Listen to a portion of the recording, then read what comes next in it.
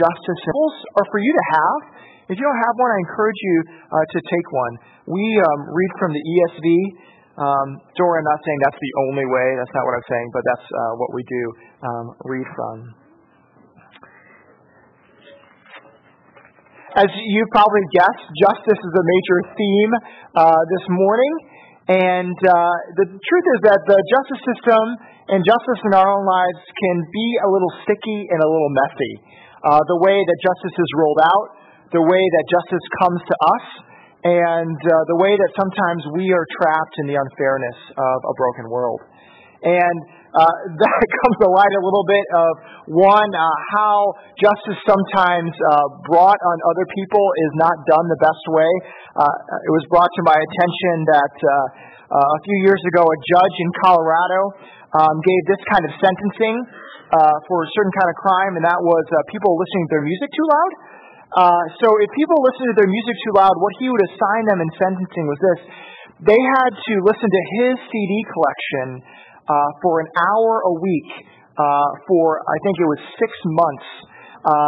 And they had to listen to it as loud as they possibly could during the day. And his collection, composed of Barry Manilow, was the majority of the music that he had to listen to. So, yeah, sometimes the justice that people do is not the best. And sometimes the justice that people receive, they don't want to take it very well. For example, Penelope Soto was being arraigned for a drug charge, and she got a $5,000 bail, and the judge was Hispanic. So as she left the arraignment, she decided to say adios to the judge, and needless to say, the judge didn't like that very much. You don't kind of joke like that to judges. And he said, now it's going to be $10,000 bail. And then she's like, what? And then she gave him the middle finger at that point in time. And the judge said, that's going to be 30 days in jail for contempt of court. So sometimes people don't receive justice very well either. And lastly, sometimes justice just isn't fair. Sometimes we receive punishments and receive things that people give us that just does not fit what we've done. And it's just unjust. We have a history of that in the United States, especially when it comes to civil rights. One famous one is the Scottsboro Boys Trial in 1931 in Alabama, where 9 boys, or young men, aged 13 to 20, were arrested for a brawl that was on a train. And 2 women accused these 9 boys, white women, of raping them. And they were African American young men. And in Alabama, sitting in jail, there were riots. There was calling for bringing them out of jail and lynching. The court case happened very fast. Grand jury charges in just a few days. And the death sentence was assigned to every single one of these young men, aged 13 to 20. Needless to say, the trial went up the courts all the way to the Supreme Court until they told to retry it again. But these young men, half of them sat in jail for 6 years until finally they were acquitted. And the other half still had to spend their full term in jail until they were pardoned much later. Injustice is also in this world and in this place. Well, we might be in a courtroom. We might not face that kind of justice. And many times we feel like we have punishments that we want to dole out on people that have done things to us. Sometimes we feel like we are wrongly treated in jobs and relationships, so we want fairness in our life. Many times we don't face the justice that we deserve, that we don't want to take it even though we are in the wrong, so we run from justice and try to hide from what needs to come upon us. And sometimes we dole out justice to other people in life in ways that they do not deserve it. Being unfair and unjust to our kids, to our coworkers, to our family members. It might not be the court setting of justice we talk about, but it might be the everyday life setting of fairness and justice. So today, what we're going to see is this. We are going to see a trial. We are going to see a court. And we are going to see three characters in this court and how they deal with the issue of justice. And the question I want to answer for this to you this morning is, how do we deal with justice in a world that many times takes justice and runs over it, skews it, screws it up? How do we look at justice in the right way? And how do these three characters help us see it in the right way? Well, let's read the scripture together, shall we? I'm just going to center on the first two stories. The story of Pilate I'm not going to center on today, but I'm going to center on these other two. So I'm just going to read these first two to you this morning. And they led Jesus to the high priest, and all the chief priests and the elders and the scribes came together. And Peter had followed him at a distance, right into the courtyard of the high priest. And he was sitting with the guards and warming himself at the fire. Now the chief priests and the whole council were seeking testimony against Jesus to put him to death, but they found none. For many bore false witness against him, but their testimony did not agree. And some stood up and bore false witness against him, saying, "We heard him say, 'I will destroy the temple that is made with hands, and in 3 days I will build another not made with hands.' Yet even about their testimony did not agree." And the high priest stood up in the midst and asked Jesus, "Have you no answer to make? What is it that these men testify against you?" But he remained silent and made no answer.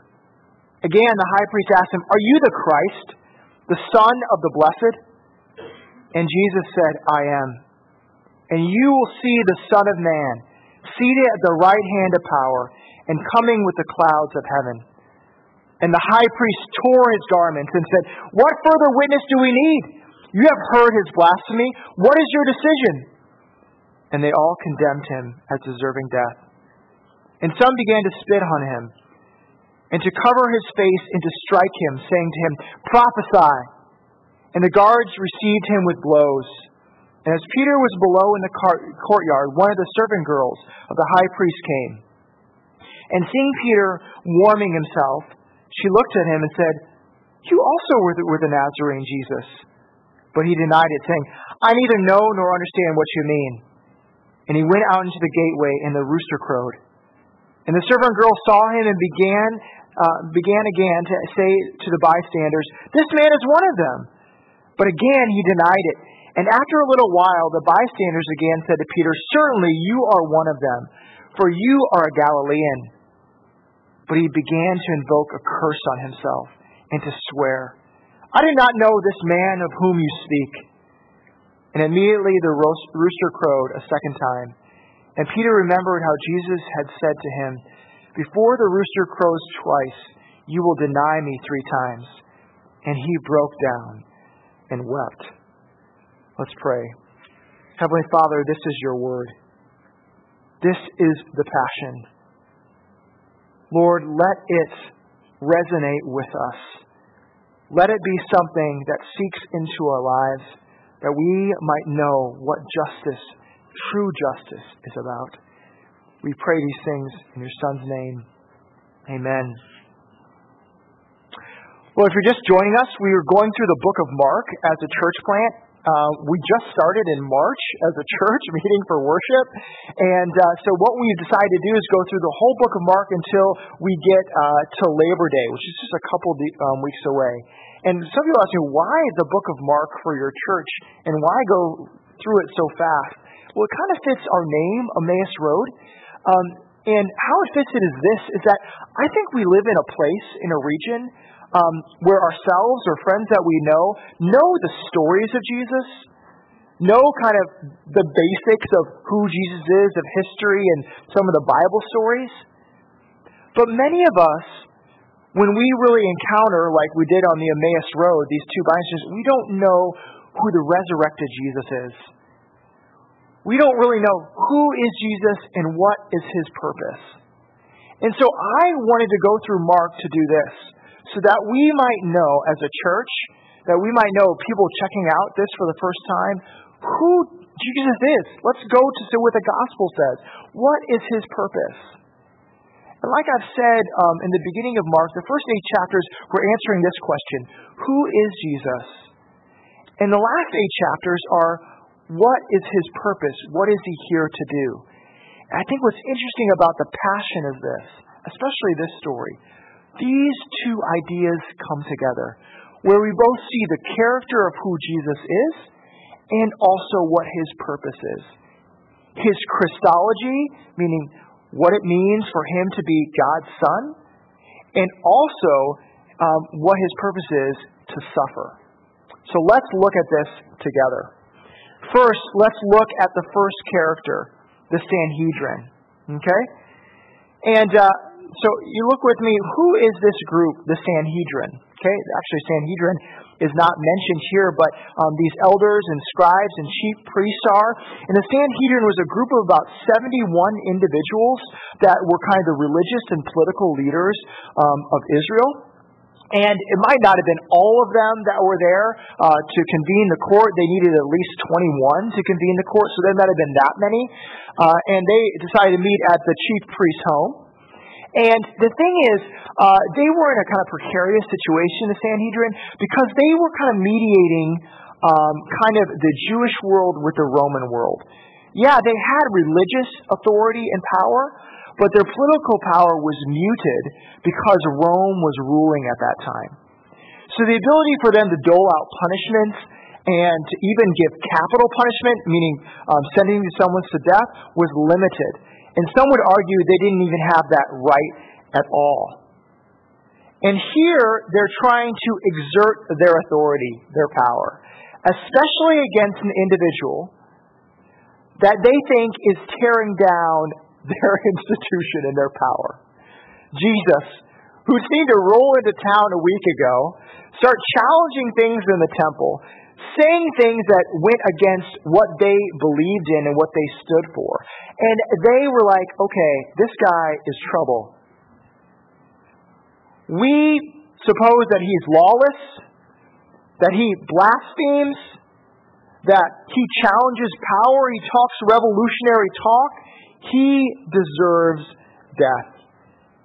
So because of his lawlessness, because of his blasphemy, he deserves to be sentenced to death. Well, there is a lot of problems here. The first of the problem is, did they even have the right to sentence someone to death? Let's say they did, okay? So by the law, what they had to do to be able to sentence someone to death is this. They couldn't prejudge, just like in America, innocent before proven guilty. That was kind of the ethos of Jewish law. And the thing is, what does it show in this passage that they did? They prejudged. They, from the very beginning, they were wanting to put Jesus to death. Already they had the idea, we want him to die, even before this trial begins. So that's one problem with this whole proceeding, this trial. The next problem is that you're supposed to do it during the day. And capital punishment or capital trials, which is death trials, usually had to take 2 days. So first of all, they don't do it during the day, they do it at night. And second is they don't do it over 2 days, they do it over just one night. And that was also part of Jewish law, they were supposed to do it that way.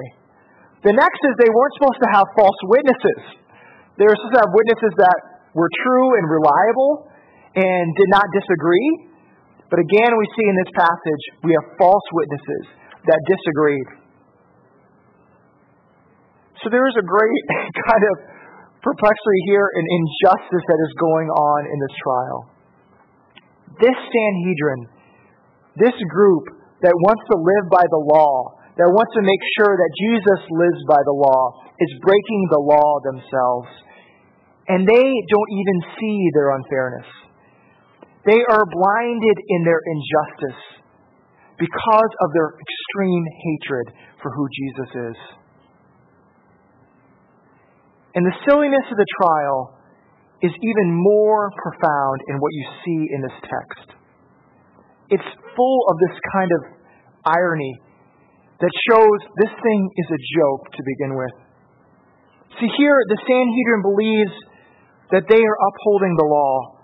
But in fact, as we read this, Jesus is the one that really is. We see that this is a trial against Jesus. But as Jesus talks to them about him sitting at the right hand of the Father, kind of as the judge, the trial is not against Jesus, but it's actually against them. And then it goes on where they tell him to prophesy, to tell them who he is as he's blindfolded. And the irony here is they tell him to prophesy when Jesus 3 times before this early in the gospel has already prophesied that this very thing was going to happen.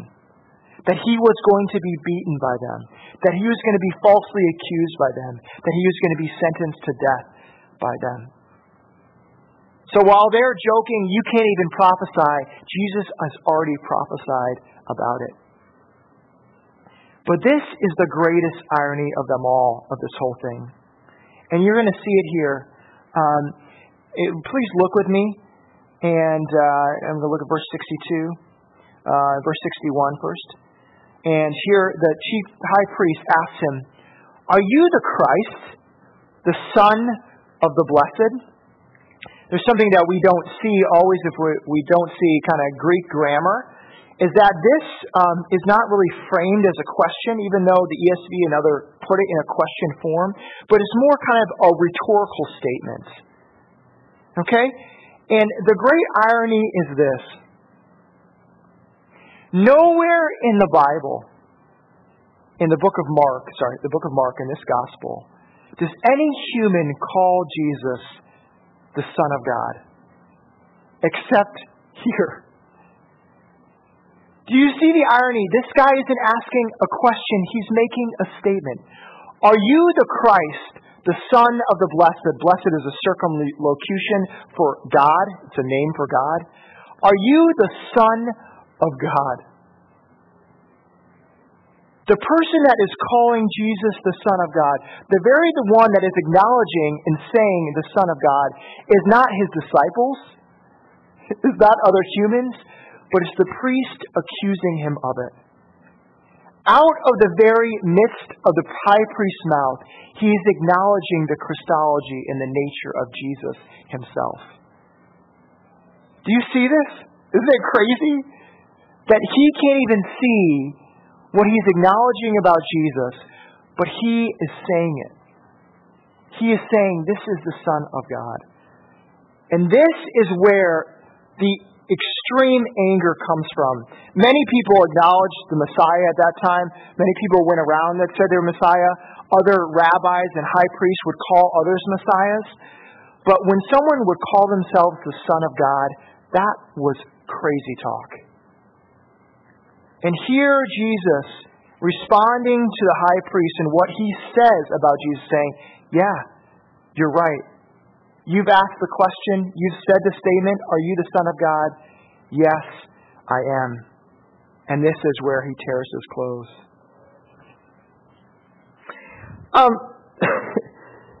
In the heat of battle, in the heat of conflict in your own life, how many times do you guys say, you know what?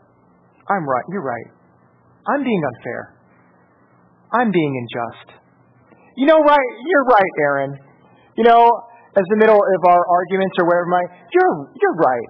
You know, I'm totally being unfair in this situation. I'm being totally unjust to you.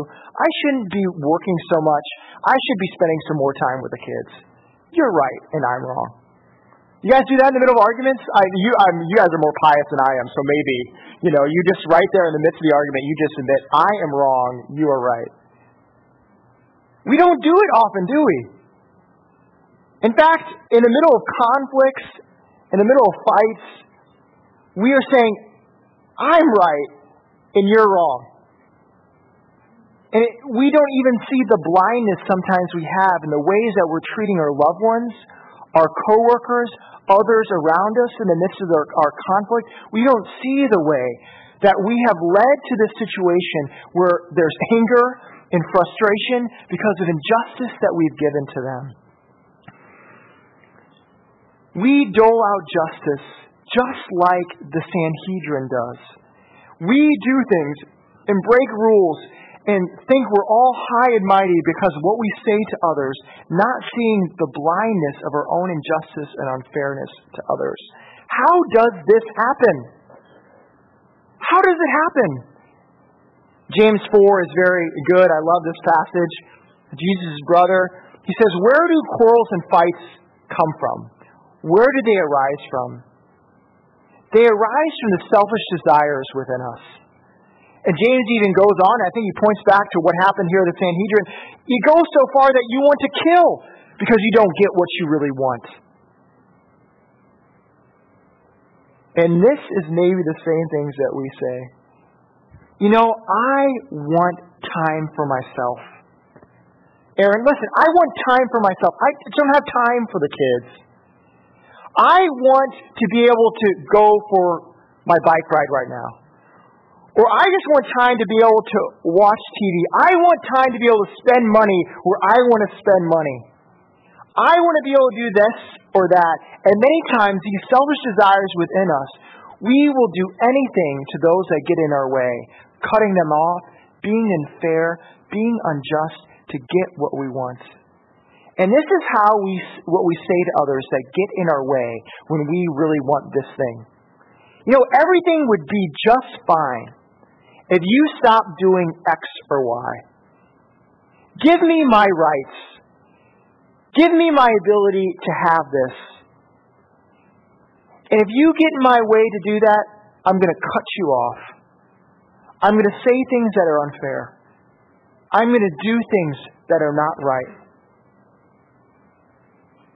And this is what I would say to this, what I see in the passage.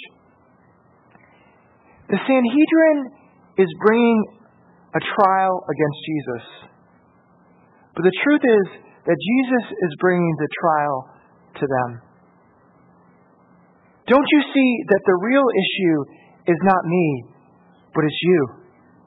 It's your power, the way you act, the way you do things, the selfish desires that you want to rule this place in the wrong way and lord it over others that needs to be stopped. Many times, in our conflicts, in our fights, in the arguments that we have against others, the problem is not them. The trial is not against them, but the trial is against us and the selfish desires that war in our heart that only can be resolved when Jesus fills those desires rather than trying to get it our way and hurt others in the midst of trying to get it. Does that make sense? I hope I'm making sense there. Okay. Good. So, the first, injustice. We are blind to seeing the injustice and the unfairness we bring to others because of selfish desires within us. And we see this through the Sanhedrin. Well, in the midst of this trial going on in the house of the high priest, upstairs or wherever it might be in the house, there is another trial going on, is there not? A trial in a different court. In fact, a courtyard, right? The courtyard of Peter. You can imagine, maybe you've seen those kind of Middle Eastern homes where there's that fountain or a fireplace in the middle of a home, and those, the house is surrounded, and you can see upstairs in the rooms and it's kind of open. That would kind of be the courtyard that we're picturing. And here is Peter just very close to the action. And he is being tried too. But I love Mark that he always makes a foil. You know what foil is? Foil is like the opposite that brings light to the main character, or, kind of that, what's Othello's foil in Shakespeare? Iago, is that it? Iago, Othello. So you kind of, there's these foils. And the thing is, there's foils throughout Mark. The Sanhedrin was a foil at one time. The rich young ruler was a foil. And now we have Peter as the foil. A sandwich, a comparison of, the jam and the peanut butter, coming together, basically to point out how good the peanut butter is over the jam. That's my personal preference. But, so again, how Jesus reacts in the right way and Peter does not. Okay? So we have Jesus tried by these group of powerful men, the rulers, and he stands there in silence, taking the blows, and then responding in the right way. And then we have Peter. Who is trying him? Not 21 men, but a servant girl. A servant girl, and even in front of a servant girl, he's like, oh, no. Oh, yeah. He can't even stand silent. He's got to say something. He keeps opening his mouth. And then it comes again. In fact, the second time it comes, and the servant girl saw him and began again to say to the bystanders, this man is one of them. But again, he denied it. The word deny is in the imperfect. And really what it means is to just kind of let off steam or to just go off. And there's a textual variant actually here where they say that Peter went off that they could pick up his dialect. That's where they say he's a Galilean. So you can imagine someone coming from Two Rivers, right? And speaking, and they're like, oh, you're from Two Rivers, right? So the same kind of way. Oh, you've got to be with Jesus because you speak in that kind of way. So here, Jesus is beaten by guards, and Peter is warming himself by the guards. Jesus loses his life and takes up the cross. And Peter shuns the cross to save his life now. Jesus acknowledges who God is and his authority and calls himself the Son of God. And Peter swears by God that he knows nothing of the very Son of God.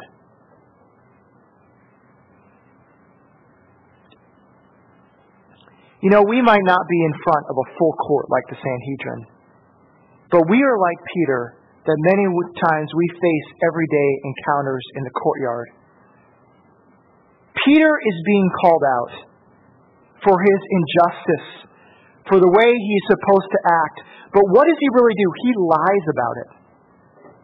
He lies about who he really is, what he did, who he followed. He's called out by others, but you are this.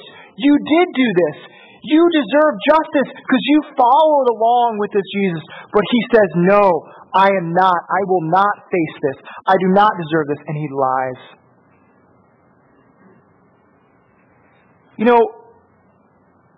Throughout our days in our lives, we're called out at times. I'm picking on Aaron tonight, but my spouse does a good job of calling me out. She knows what I say on Sunday morning, and then she knows what I say on Monday afternoon. There's some duplicity there, Dan. There's some hypocrisy. And she calls me out. And what is our response when we get called out for our true nature? For when we are being unjust, when we do something wrong, when we are unfair. We might lie about it. That's not really how it was. We might minimize the problem. It's not as big as you think it is. I was just acting this way in a certain situation. Maybe we blame someone else. The reason I acted that way is because that person did this or that person did that. Or we deflect. When we are exposed for who we are, we don't want to look stupid, do we? We don't want people to really see our true nature. We say it's not worth it to really come clean and tell people how it really is. When I read about Peter, sometimes I think this. What if Peter actually did tell the truth? What if I was in this situation, or someone that I knew was in this situation? Maybe if you were in this situation, you would stand up for what was right, wouldn't you? You would tell the truth. In front of a servant girl? You'd say, yeah, I'm with him. This is why I think the gospel is so rich, and why Jesus said, I will build my rock upon Peter. Who is the most brash and noble and mighty of all the disciples that would be with Jesus to the very end? Who was it? Peter. But even Peter, the bold, the passionate, the righteous, the loyal, even he cannot stand up when his true character is gone against. Peter is not enough. Peter needed someone else to step into the place he could not. He needed Jesus to be his salvation. He needed Jesus to be his rock. He needed Jesus to take the justice that he could not take himself. Please hear me. When Jesus is our value, when Jesus is our foundation, when Jesus is our righteousness, our justification, when people come against us and say, you know what, you're a hypocrite. You know what, you said that here and you're lying. You know, you treated me unfairly here and unjustly. Instead of running to our own righteousness, or running to our own integrity, and running to our own, I'm the good person, no one would ever want to see me like that, we can boldly say, you're right. I did lie. I did treat you unfairly. I was wrong in what I said to you. And I can say it boldly because I know this. My righteousness doesn't come from looking good around others. My righteousness comes from the one that took it for me, Jesus Christ. He is my value. He is my justification. He is my righteousness. When He is that, we can take criticism, we can take the hypocrisy people see in our lives and say, you're right. And then, like Peter, we can weep and run to the cross and say, Jesus, change me. Let me be one that is true and righteous and good. And it's only when we see that we can really do the heart work upon ourselves. Does that make sense? I hope that makes sense. Okay. I'm glad David's here. David Kirkpatrick's here, because we were talking about this earlier, and many think this next topic will be tangential, but I don't think, I like to do apologetics in the sermon, so this isn't tangential, it's something that fits really with the passage. And it has to do with something that has been very popular in our culture recently, and there is an author, Reza Aslan, who has gotten a lot of press lately. He has a New York Times bestseller book, and the book is called Zealot, and it's called Studying the Historical Jesus. And the argument is not new. It's an argument that's been around for quite a while, and kind of studying the historical Jesus movement with Dominic Cross and other kind of names in academia.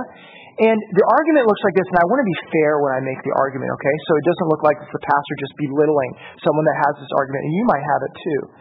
So I want to just challenge it this morning, though.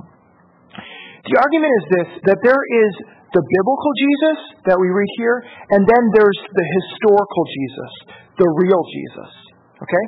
What can we know about the real Jesus? Reza Aslan and other scholars would say this, we can only know a couple things.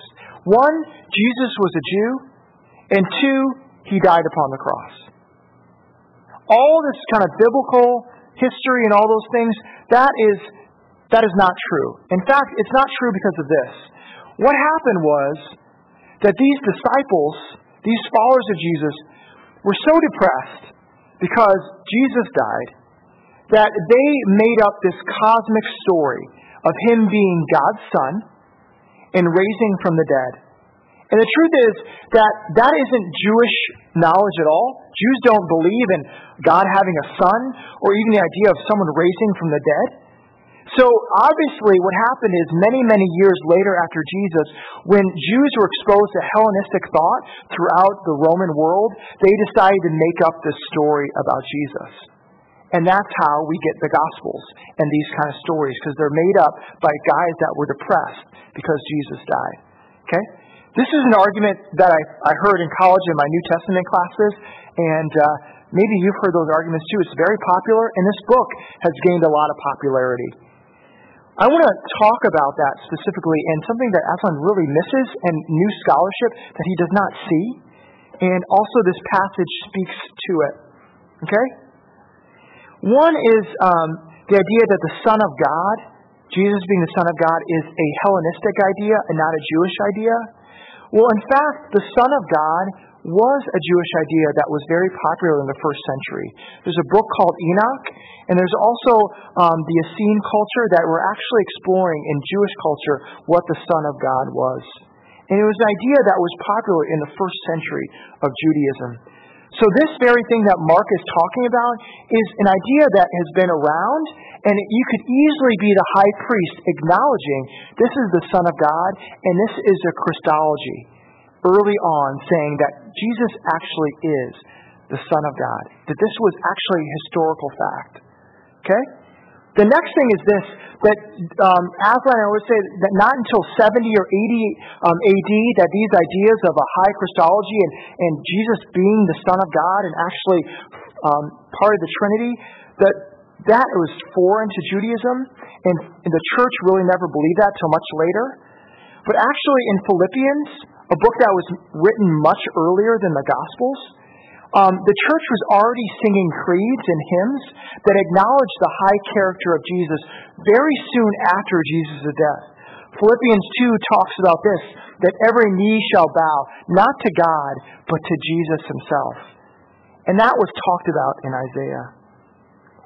And also that this is the biggest point. And this is where I think scholars stumble the most. Please, I know I'm giving a very apologetic and scholar kind of message. Track with me a little bit more, because these are good arguments, and you might hear this and you might believe this. I think scholars and people through history get trapped by this one thought. Jesus didn't win by dying on the cross. In fact, he lost. Jesus was a revolutionary that was really supposed to overthrow Rome, but he didn't do it. In fact, he died a very miserable death and humiliating death upon the cross. And Aslan omits this. He says, you know what? Jesus lost. He wanted to cause a revolution, a new kingdom to be established, but he didn't do it. But Aslan does not get the gospel, does he? He doesn't get the very good news. Hear me. The good news is this.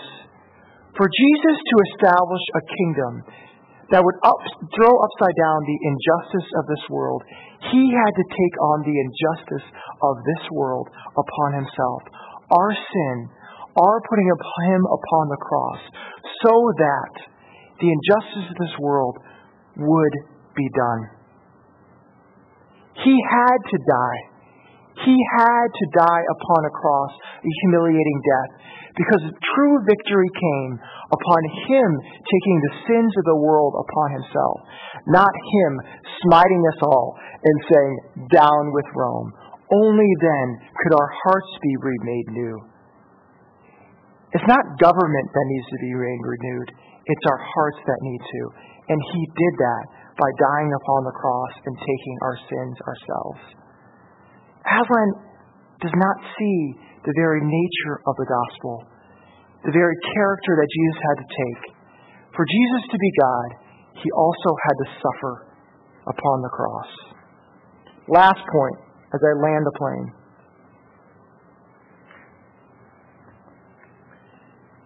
I don't know your stories, but I have talked to some of you and the things that you face in life. If you live long enough,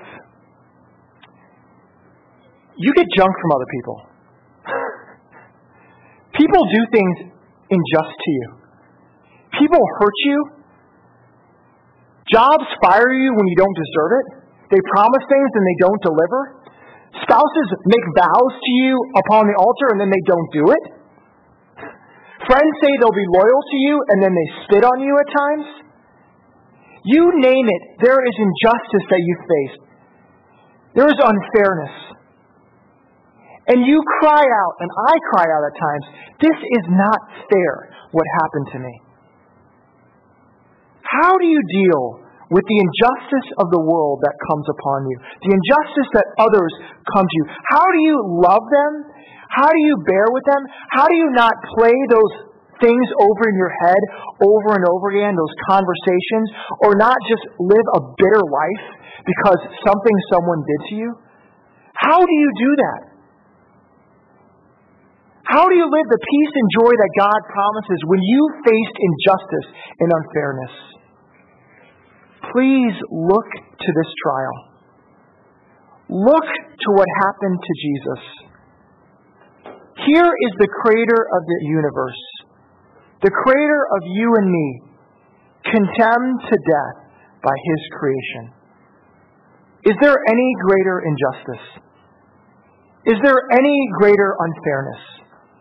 then Jesus would be tried unfairly and unjustly and take our sins that he did not deserve upon himself. You cry out and I cry out, fairness, justice, I deserve this, I deserve that. Do you know what we deserve? You know what we really deserve? We don't deserve this life. We don't deserve grace. We don't deserve beauty. We don't deserve anything in life. We deserve death because of what we have done to God. But the good news is this. He took the injustice of this world upon himself so that we might have the grace of him and have life to the fullest. It is that good news that then lets you look at the unfairness that has been given to you by others and by this world and say, I can bear with it.